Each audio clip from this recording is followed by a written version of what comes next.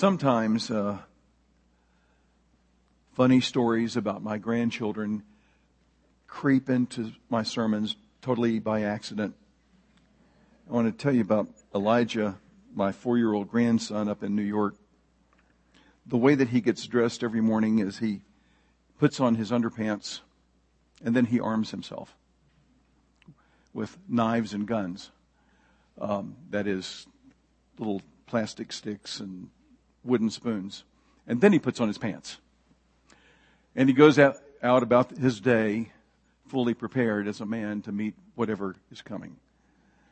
And when Bessie was up there recently visiting Rebecca, and the children were going to visit the house of one of Rebecca's friends. And as Elijah was entering the door, he stopped and he looked at the lady of the house. And his question was this: "Excuse me, are weapons allowed in this house?"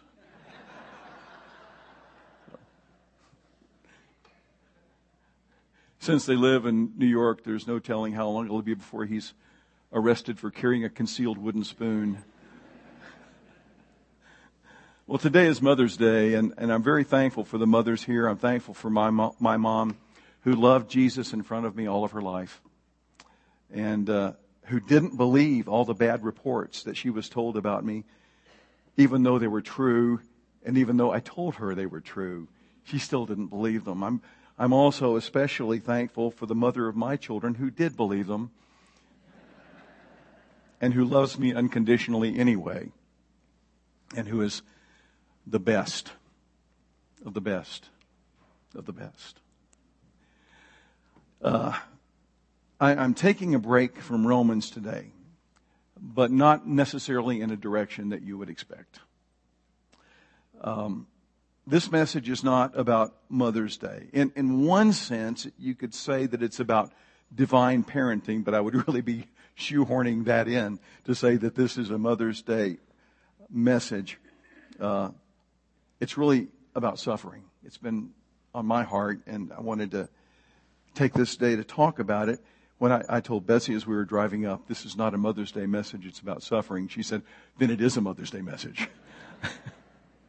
Okay. But there are some verses in Hebrews 12 that I've been thinking about for a while, mainly because of some of the hard things that have been going on in our church family, especially this last year up to today. So I'd invite you to turn with me to the book of Hebrews chapter 12. Hebrews chapter 12.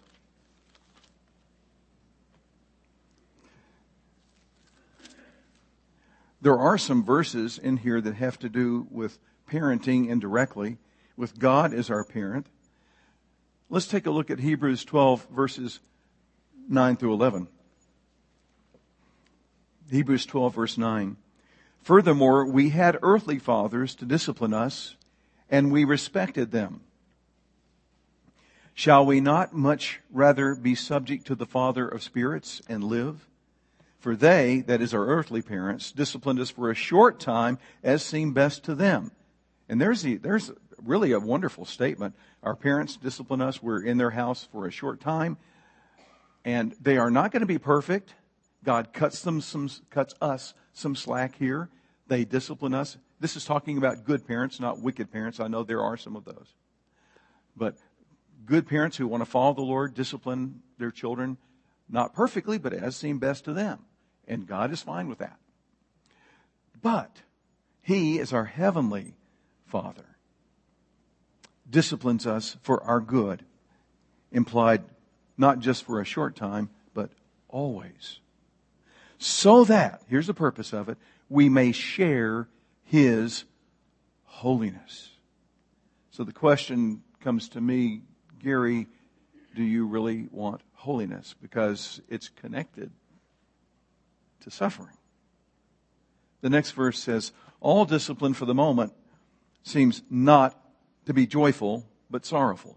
And I think everybody here could say, yeah, we've been there. We understand that. Yet, to those who have been trained by it. And He's taking all the suffering that could possibly come into your life and putting it under the umbrella of that from which we can learn. To those who have been trained by it. Afterwards, not in the moment. I love the way He says this. Afterwards. It's rare that it happens in the moment. But afterwards, it yields the peaceful fruit of righteousness. I love that.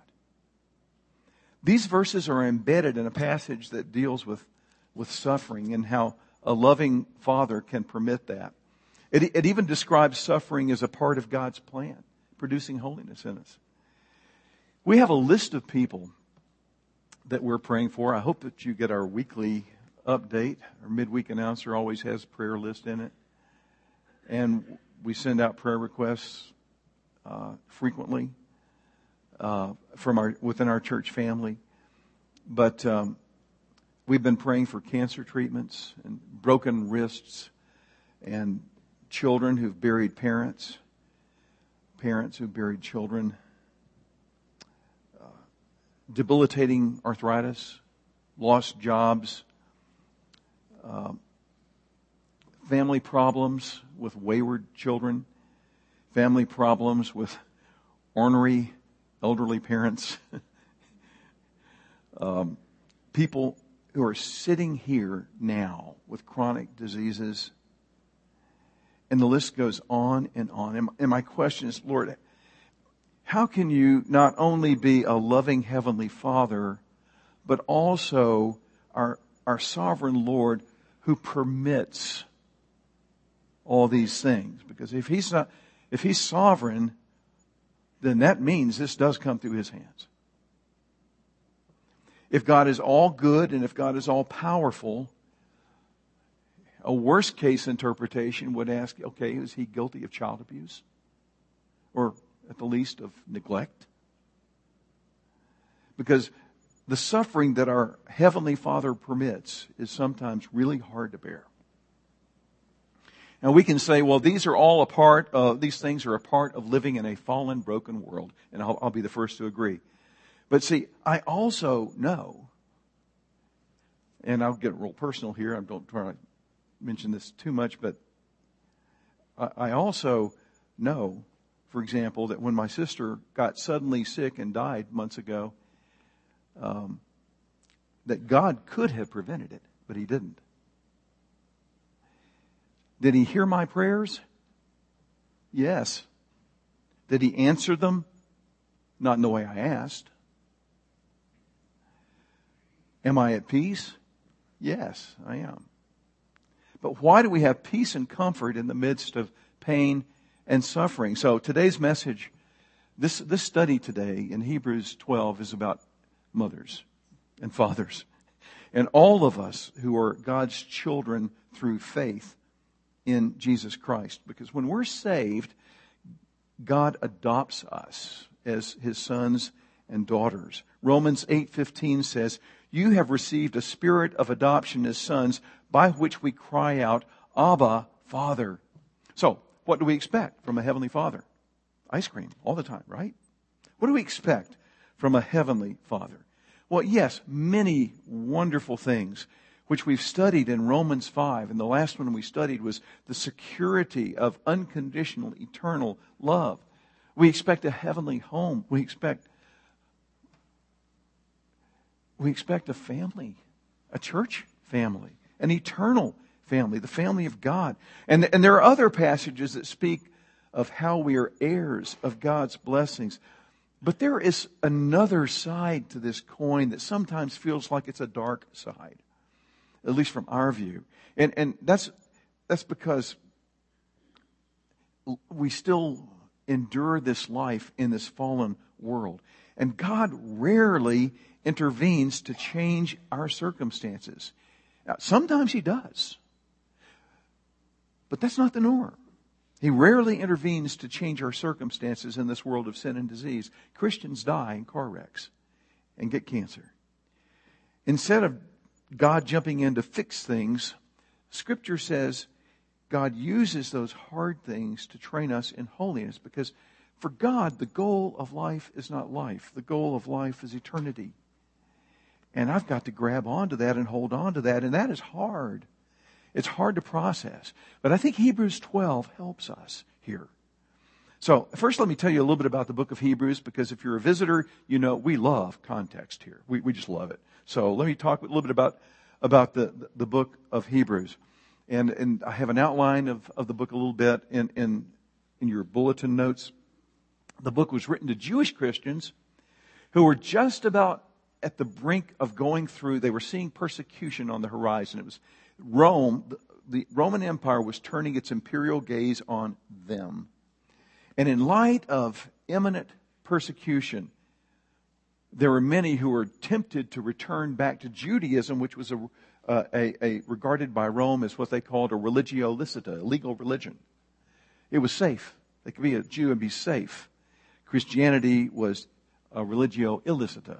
It was an illegal religion after a while. So Hebrews is the book of Hebrews is a doctrinal argument telling them not to turn away from the Lord, telling them to remain true. Don't go back into Judaism. It's interesting, in the midst of persecution and pain and suffering, apparently doctrine is practical. So that's what this book is about. And this book teaches in chapter 1, Jesus is superior to the prophets. He's the subject and the object of their prophecies. Jesus is superior to the angels in chapters 1 and 2. They didn't die for your sins. Jesus did. Angels were Jesus' support system. Jesus is superior to Moses in chapters 3 and 4. He is the destination for our spiritual wanderings. He is the promised land. He is our final resting place. Moses spoke of him. Jesus is superior to the Aaronic priesthood, the priesthood of Aaron in chapters 5 through 10. He is the fulfillment of those feasts. He is the final sacrifice. He is now our great high priest who loves and intercedes for us. So, Hebrews, in the middle of these trials and tests and pain and suffering, stand firm for truth. And these truths are, as this book makes the case, deeply anchored in Scripture. They point over and over again make the point over and over again that the entire Old Testament points to Jesus. That's the story of the Bible. It's the point of the book, especially chapters 1 through 10. That's Hebrews 1 through 10. But if you look at the book, Hebrews has 13 chapters. What about chapters? What about chapters 11, 12, and 13? The last three chapters. Well, we're familiar with three famous words: faith, hope, and love. Right? Faith, hope, and love. We talked about this not long ago. We talked about this when we were looking at Romans 5, 1 through 8. And I've mentioned this several times for you. I believe these words are gauges of spiritual maturity, of growing in the Lord. We see them several times, and they're clustered together. If you look in your bulletin, I put all the ones together that I've seen in the Bible, but you see them. Of course, we're familiar with 1 Corinthians 13:13, but now abide faith, hope, and love, these three, and the greatest of these is love. We're familiar with that verse. But it's also found in Romans 5, 1 through 8. It's found in Galatians 5, in Ephesians 1, in Colossians 1, in 1 Thessalonians 1, in 1 Thessalonians 5, in 2 Thessalonians 1, 2 Thessalonians 2, 1 Peter chapter 1. So turn with me to Hebrews chapter 6. It's twice in Hebrews, and I want you to see this. Hebrews chapter 6, we'll just read the first one without much comment or any comment. Hebrews 6, right into the middle of a context. Look at verse 10. For God is not unjust so as to forget your work and the love which you have shown toward His name in having ministered and in still ministering to the saints.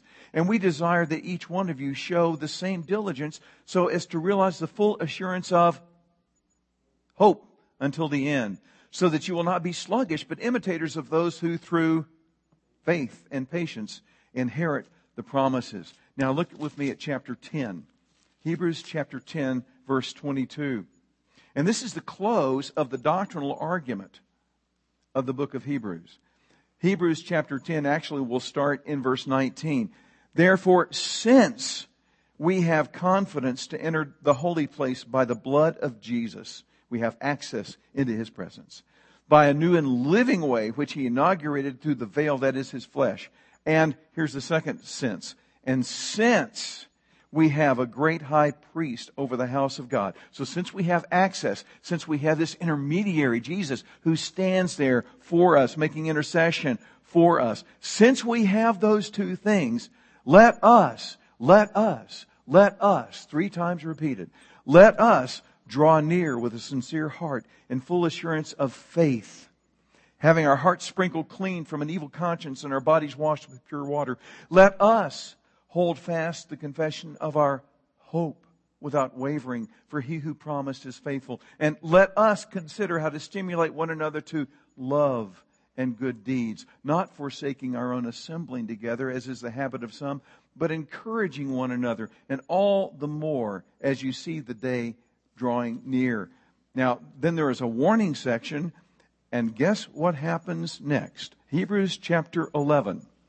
Look at the first 2 words in most of those verses. We just sang it. What are the first 2 words? By faith, by faith, by faith, by faith. Over and over again. Verses 1 to 3 describe the meaning of faith. Verses 4 through 40 give examples of faith. Abraham being the greatest of the examples of faith. Over and over again, just illustrating faith. And then chapter 12. Hebrews 12 is the faith chapter. What do you think chapter 12 would be? Even though the word doesn't occur, the concept, definition is all the way through it. Hebrews chapter 12 is all about hope. And then chapter 13, the first verse, let love of the brethren continue. And then describes how love is to be manifested. First of all, with one another, and then secondly, towards God. So Hebrews 11, faith. Hebrews 12, hope. Hebrews 13, love. Almost as if it were planned. Now my focus this morning is on Hebrews 12, but we have to back up a little bit into chapter 11. Chapter 11 describes great victories of faith, but it also describes great defeats, not of faith, but at least in terms of the things that happen in this life. Look at with me. We're going to start looking in verse 29 in just a moment. But it describes men and women whose faith was rewarded in this life, but it also describes those whose lives were devastated, but they chose to trust, no matter what, in a loving Heavenly Father, and they died in that faith. I would love to have everything that we pray for have the outcome of a great observable victory. That would be nice. Then we could just have the atheist friends. We just point to that. But that's not the way life is. You wouldn't need faith then. In fact, it's rarely like that. Okay, chapter 11, look at verse 29. You have to see this. Verse 29. And again, I'm jumping in the middle of the story. But after listing several things that are exemplars of faith, verse 29. By faith, they passed through the Red Sea as though they were passing through dry land. And the Egyptians, when they attempted it, were drowned. By faith, the walls of Jericho fell down after they'd been encircled for 7 days. See, victory. Victory. Verse 31, by faith, Rahab the harlot did not perish along with those who were disobedient after she had welcomed the spies in place. Victory. And what more shall I say? For time will fail me if I tell of Gideon, Barak, Samson, Jephthah. And those are 4 judges, all of whom had huge problems in their personal lives. But they had great moments of faith. Some had lives of faith, but some of them just had moments of faith, but they were great. So Gideon, Barak, Samson, Jephthah, of David and Samuel the prophets, who by faith conquered kingdoms, performed acts of righteousness, obtained promises, shut the mouths of lions. Who do you think is referred to there? Yeah, Daniel. Quenched the power of fire, escaped the edge of the sword, from weakness were made strong. Who do you think that would refer to? From weakness were made strong. Samson. Became mighty in war, put foreign armies to flight.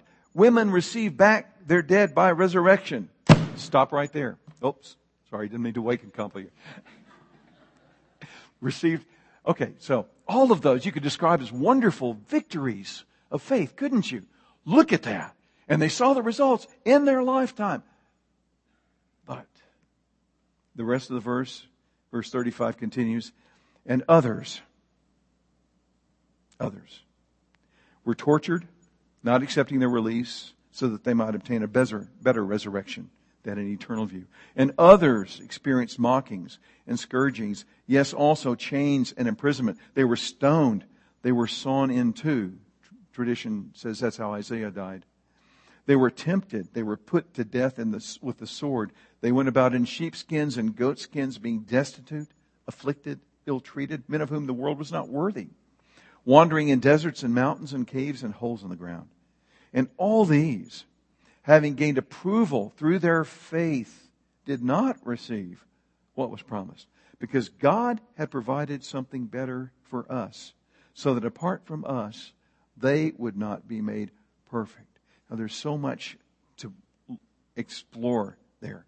But the point is, all of these were people of faith. And in the next chapter, he's about to connect the dots. How do you grow in faith? Suffering. Last year, I taught on the biblical idea of hope. And I defined it this way. Hope is a future certainty grounded in a past reality that results in a present mentality. Hope is a future certainty, that is my eternal destiny, grounded in a past reality, Jesus Christ's work on the cross, His sacrifice for me, that results in my present mentality of confidence, of contentment, of peace. But that present mentality is not vague sentimentality.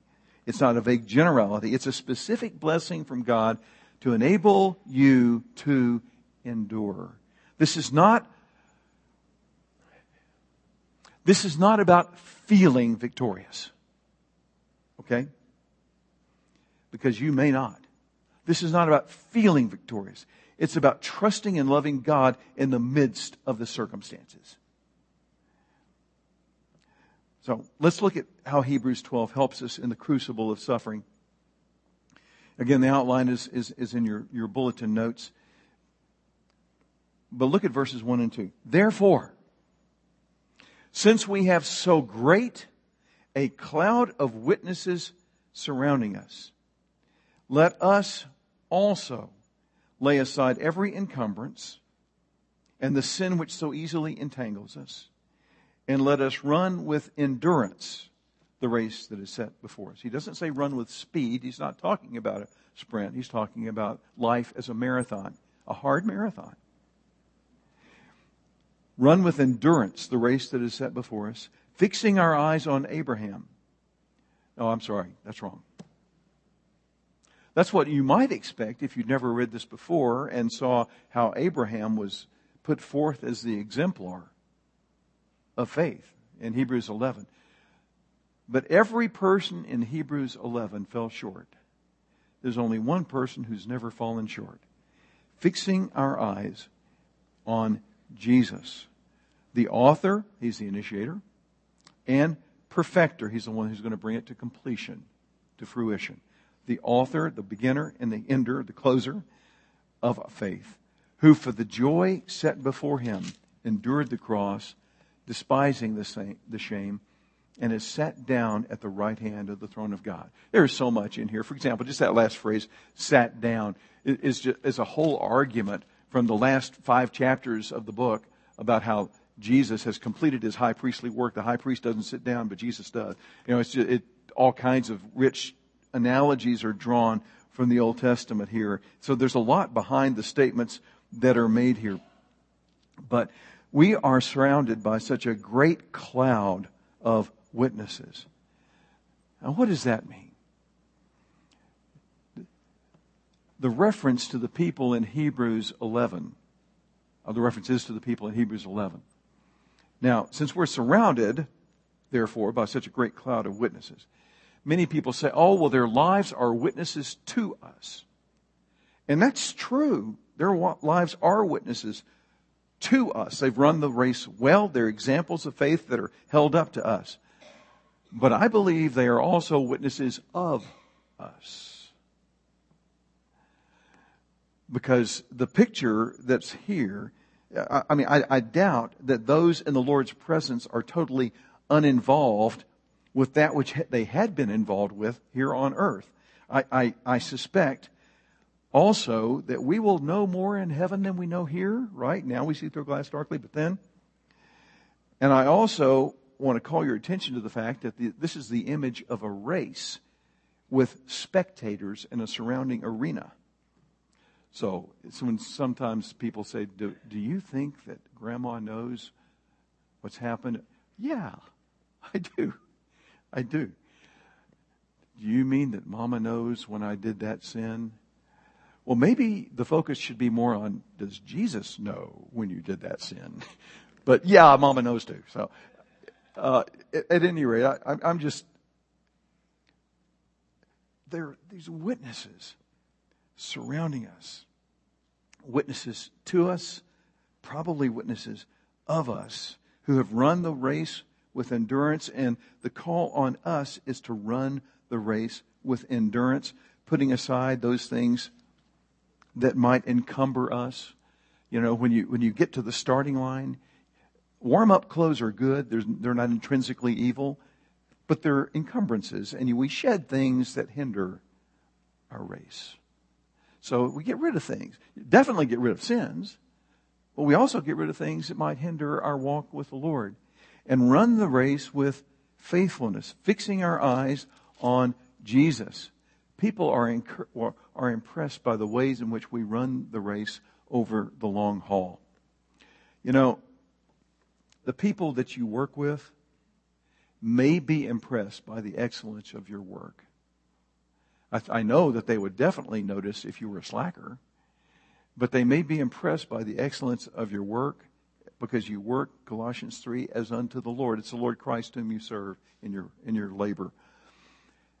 But they will definitely notice long-term integrity. They will definitely notice the way that you speak about your husband, the way that you speak about your wife publicly. They will definitely notice your attitudes towards hard things that come into your life. So run with endurance the race that is set before us. How? Here it is. Fixing our eyes on Jesus. I love that translation. It's very good. You could just put it this way, riveting your eyes on Jesus. This refers to looking at Jesus in a certain way. The word is intensive. What it means is it's not merely a glance. You're not just glancing at Jesus. Okay? You're not just saying, good morning, Jesus. I'm going to glance at you and get on about my day. It's a gaze where you rivet your eyes, you focus on Him and engage in who He is. Secondly, it's continuous. Once your gaze is placed there, keep it there. Don't look from side to side. It's kind of like, remember the image of Peter walking on water, coming out to Jesus, and he takes his eyes off Jesus. What does he do? He's going down. So, no, keep your eyes on Jesus. So it's intensive, it's continuous, and it's exclusive. And by that I mean you are excluding everything else from your field of vision. Your eye is on Him. He is the tape. He is the finish line. When Usain Bolt runs the 100-meter dash, he doesn't stop to look side to side or doesn't pause. That'll just get him off of his stride. Don't compare with others because you'll lose focus and abort your race. We have a tendency to want to compare with others in the race. And this is a different kind of race. We want to see how they're doing. But if you fix your eyes on other runners, or if you even stop to look around at the other runners, one of two things will happen. Number one, you'll become self-inflated because you're ahead of them. And that's not good for your soul. Or number two, you'll become discouraged because they're ahead of you. And that's not good for your soul. This is a race in which we are not in competition with anyone. It is our race to run before the Lord with endurance, as faithfully as we can. And all the other runners, we leave them to the Lord's hands. To their own master, they stand or fall. So, what have I said so far? First of all, concentrate on the Son, fixing our eyes on Jesus. Now look at verses 3 and 4. Consider the Son and compare with His sufferings. Look at verse 3. For consider Him who has endured such hostility by sinners against Himself, so that you will not grow weary and lose heart. You have not yet resisted to the point of shedding blood in your striving against sin. The persecution that the Hebrew readers were about to undergo hadn't happened yet, but it was coming. But the point here is not to engage in a suffering Olympics. Okay?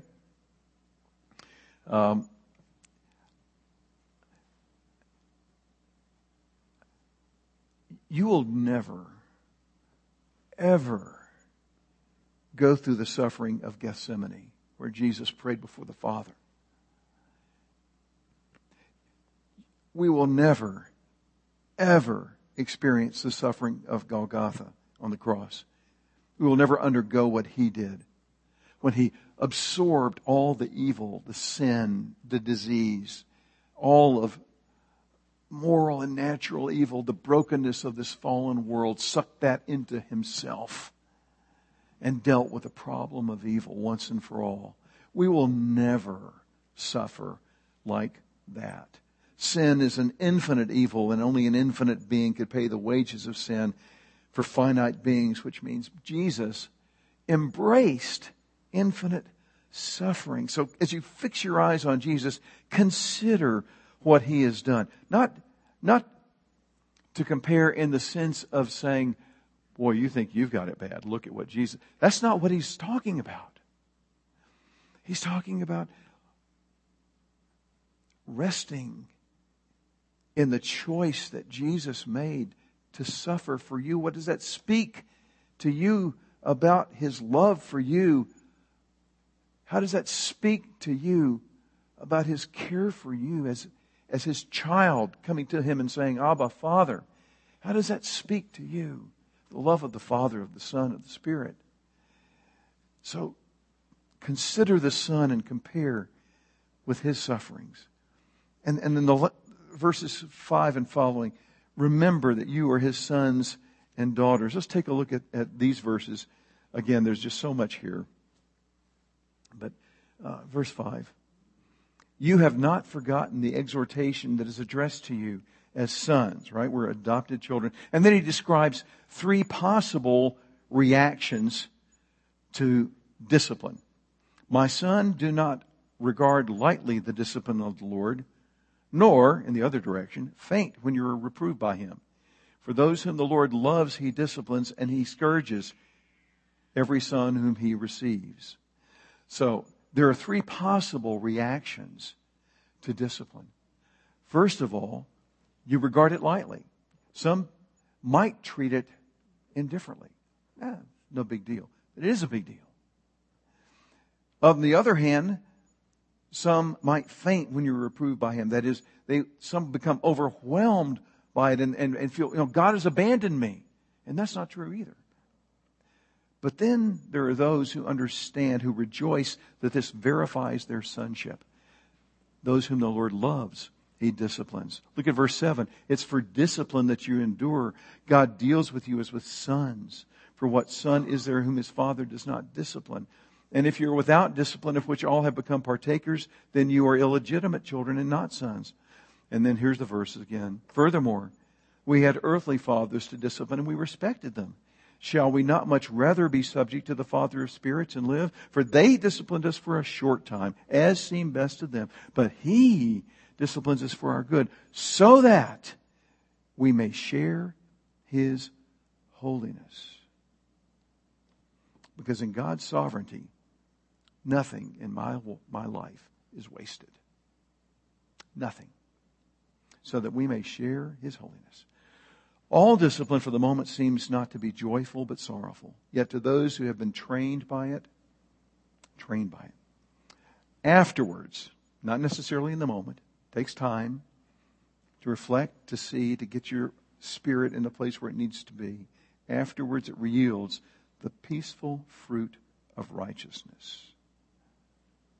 That's how that holiness is gained. So look at the contrast here with Jesus. He was sinless. We're not. Yet He suffered in our place. And I want you to think about that. Was it fair? Was it fair for Jesus to suffer in your place? Was that fair? A, yes, B, no.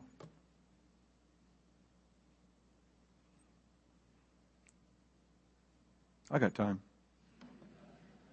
No, it's not. It wasn't fair. It wasn't fair to Him for sure. Not only did He suffer for a sin or for sin, He suffered the entire composite of human misery. Not just our sins, but our griefs and our sorrows, as Isaiah 53 says. And that's unfairness magnified to infinity. So it's unfair. It's infinitely unfair. And I want you to consider this. He chose this plan. We didn't choose it. We certainly wouldn't choose it for ourselves. But God not only allowed, but ordained a plan which would result in the best of all possible worlds for us, knowing that He Himself would become the chief victim of His own plan. He chose. He embraced the unfairness. In other words, looking unto Jesus does not mean that you deny that you have grief, that you deny that you have pain, nor is it does not diminish that pain by comparison with His suffering, but rather it's an affirmation, my Lord understands. My Lord, He understands. Turn back with me to chapter 4, Hebrews 4.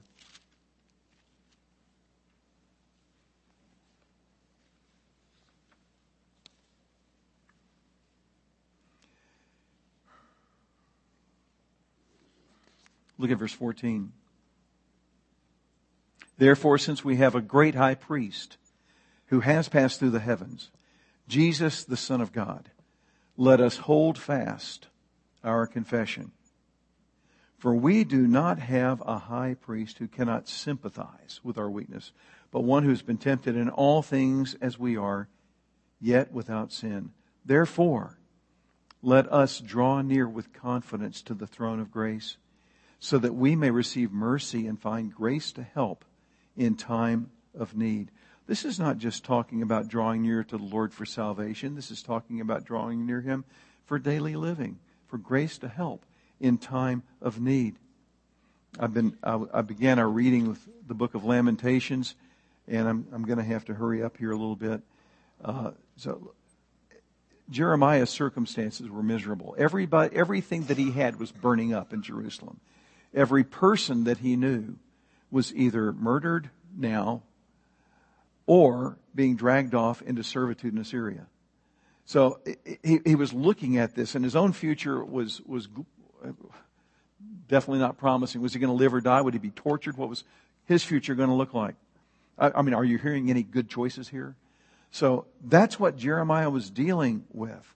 And it's a case of hope lost. Remember how he felt in the first verses of Lamentations 3 versus hope regained.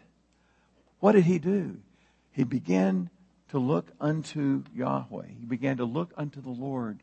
He began to fix his eyes on who God is. Did his circumstances change? Not one whit. But his view of his circumstances changed in light of the fact of the greatness of who God is. Looking unto Jesus, the author and perfecter of faith. Hope is not a spiritual band-aid that ignores a problem or pretends it's not so bad, because it is bad. But for Jeremiah, it was being loved by the God of the universe who held his eternity in his hands. And that was enough. I love the statement by Job. I'm just going to read it to you. That the statement that Job made. I know the book of Job is in here somewhere. I preached through the book of Job, but it left my Bible. Here it is. All right. Job 42, at the end of the book, Job, who is the most righteous man on the face of the planet, now says this: I have heard of you by the hearing of the ear, but now, after he's gone through these things, my eye sees you, and I repent in dust and ashes. Of what does Job have to repent? Not much, but he sees God in His glory. He does repent of his attitude. But do you see what's happened here? It's where you're, as we walk with the Lord, it's the way in which God sets our default. Our default needs to become looking unto Jesus. That needs to be our default place where we go. Looking unto Jesus. Not looking at the circumstances, not looking at other people who are running the race. Looking unto Jesus. Resetting our default. So, we saturate ourselves with Scripture. And we ask ourselves questions as we go through life. What can I learn from this? Here's a question that I mention to you from time to time because I ask it of myself quite frequently. Do I interpret Christ's love by my circumstances, or do I interpret my circumstances by Christ's love? Do I interpret Christ's love by my circumstances, so if things are going well, Jesus loves me? Or do I interpret my circumstances by Christ's love? Jesus loves me, therefore, this is in His plan. What testimony can my life teach others through this? Because suffering is the greatest witnessing tool you will ever have before a watching world, and they are watching. How can God be glorified through this? Because the presence of evil screams to us, screams to believers and unbelievers alike, that something's wrong with this world, that it's not as it came from the hand of God. Something happened and it's broken. So it's not as it should be. So how do I glorify God in the circumstances? There's a common phrase that people use: under the circumstances. How are you doing? I'm fine. Under the circumstances. And I used to say years ago that hope was what enables us to live above the circumstances. I've come to the conclusion that that's not a good way to say it. Because none of us really lives above the circumstances in a way that implies we're so victorious that the circumstances become negligible to us. Because they don't. Hope is what enables us to live in the circumstances. Fixing our eyes on Jesus. And this challenge of looking unto Jesus, fixing our eyes on Jesus, is written to these believers, the Hebrews, before the big suffering started, before the big persecution was initiated. Why? Because He wanted them to develop this understanding of who Jesus is, the whole argument of the book, about how life is lived by faith, chapter 11, and then chapter 12, fixing your eyes on Jesus. You run with endurance the race that is set before you, and you get that set as your default before the persecution starts. Hopefully before the suffering starts, because it will start. Every single person in this room, unless the Lord comes back, we're going to get sick and die. Every single person in this room. Now when Jesus comes, that'll be great. I am looking forward to that. But we will all suffer in one way or another. So before it begins, or before it becomes so intense, we're not looking to Him at all, rivet your eyes on Jesus. Because when you enter a place of suffering, you're not always going to be thinking rationally. Everything comes back to the stake that you nailed down, looking unto Jesus, fixing your eyes on Jesus. Because there are times when you're not going to be thinking, you're just going to be feeling. So what's your default? Over the last few weeks, I've been with a dear friend of mine in the hospital and then at Siskin. He and I have been close ever since we were 5 years old. I have pictures in my car I was going to take to him. where we were in each other's weddings, and I've got pictures from when we were 5 to take to him that we found. But he's been my friend the longest, over 60 years. And so we know each other pretty well. And he has been suffering horrific pain, just excruciating pain. And it's been awful. And there are times, I was with him last week, and he said, I'm much closer to Jesus now. It took this, but I'm going to live for the Lord. Now, I thought, by all appearances, he was living for the Lord. But he'd come to that Job place. I've heard of you by the hearing of the ear, but now my eye sees you. He's moved from a 2-dimensional to a 3-dimensional experience with his Lord. And I remember in the hospital with him when there were days when he couldn't say anything but one word. And this is what he would say over and over again. Jesus. Jesus. Jesus. Fixing your eyes on Jesus, the author and perfecter of faith. The old hymn is true. My hope is built on nothing less than Jesus' blood and righteousness. On Christ, the solid rock I stand. All other ground is sinking sand. Lord, thank you for your word. Thank you for your truth. And thank you for Jesus. And may our eyes be riveted to him. In Jesus' name we ask this. Amen.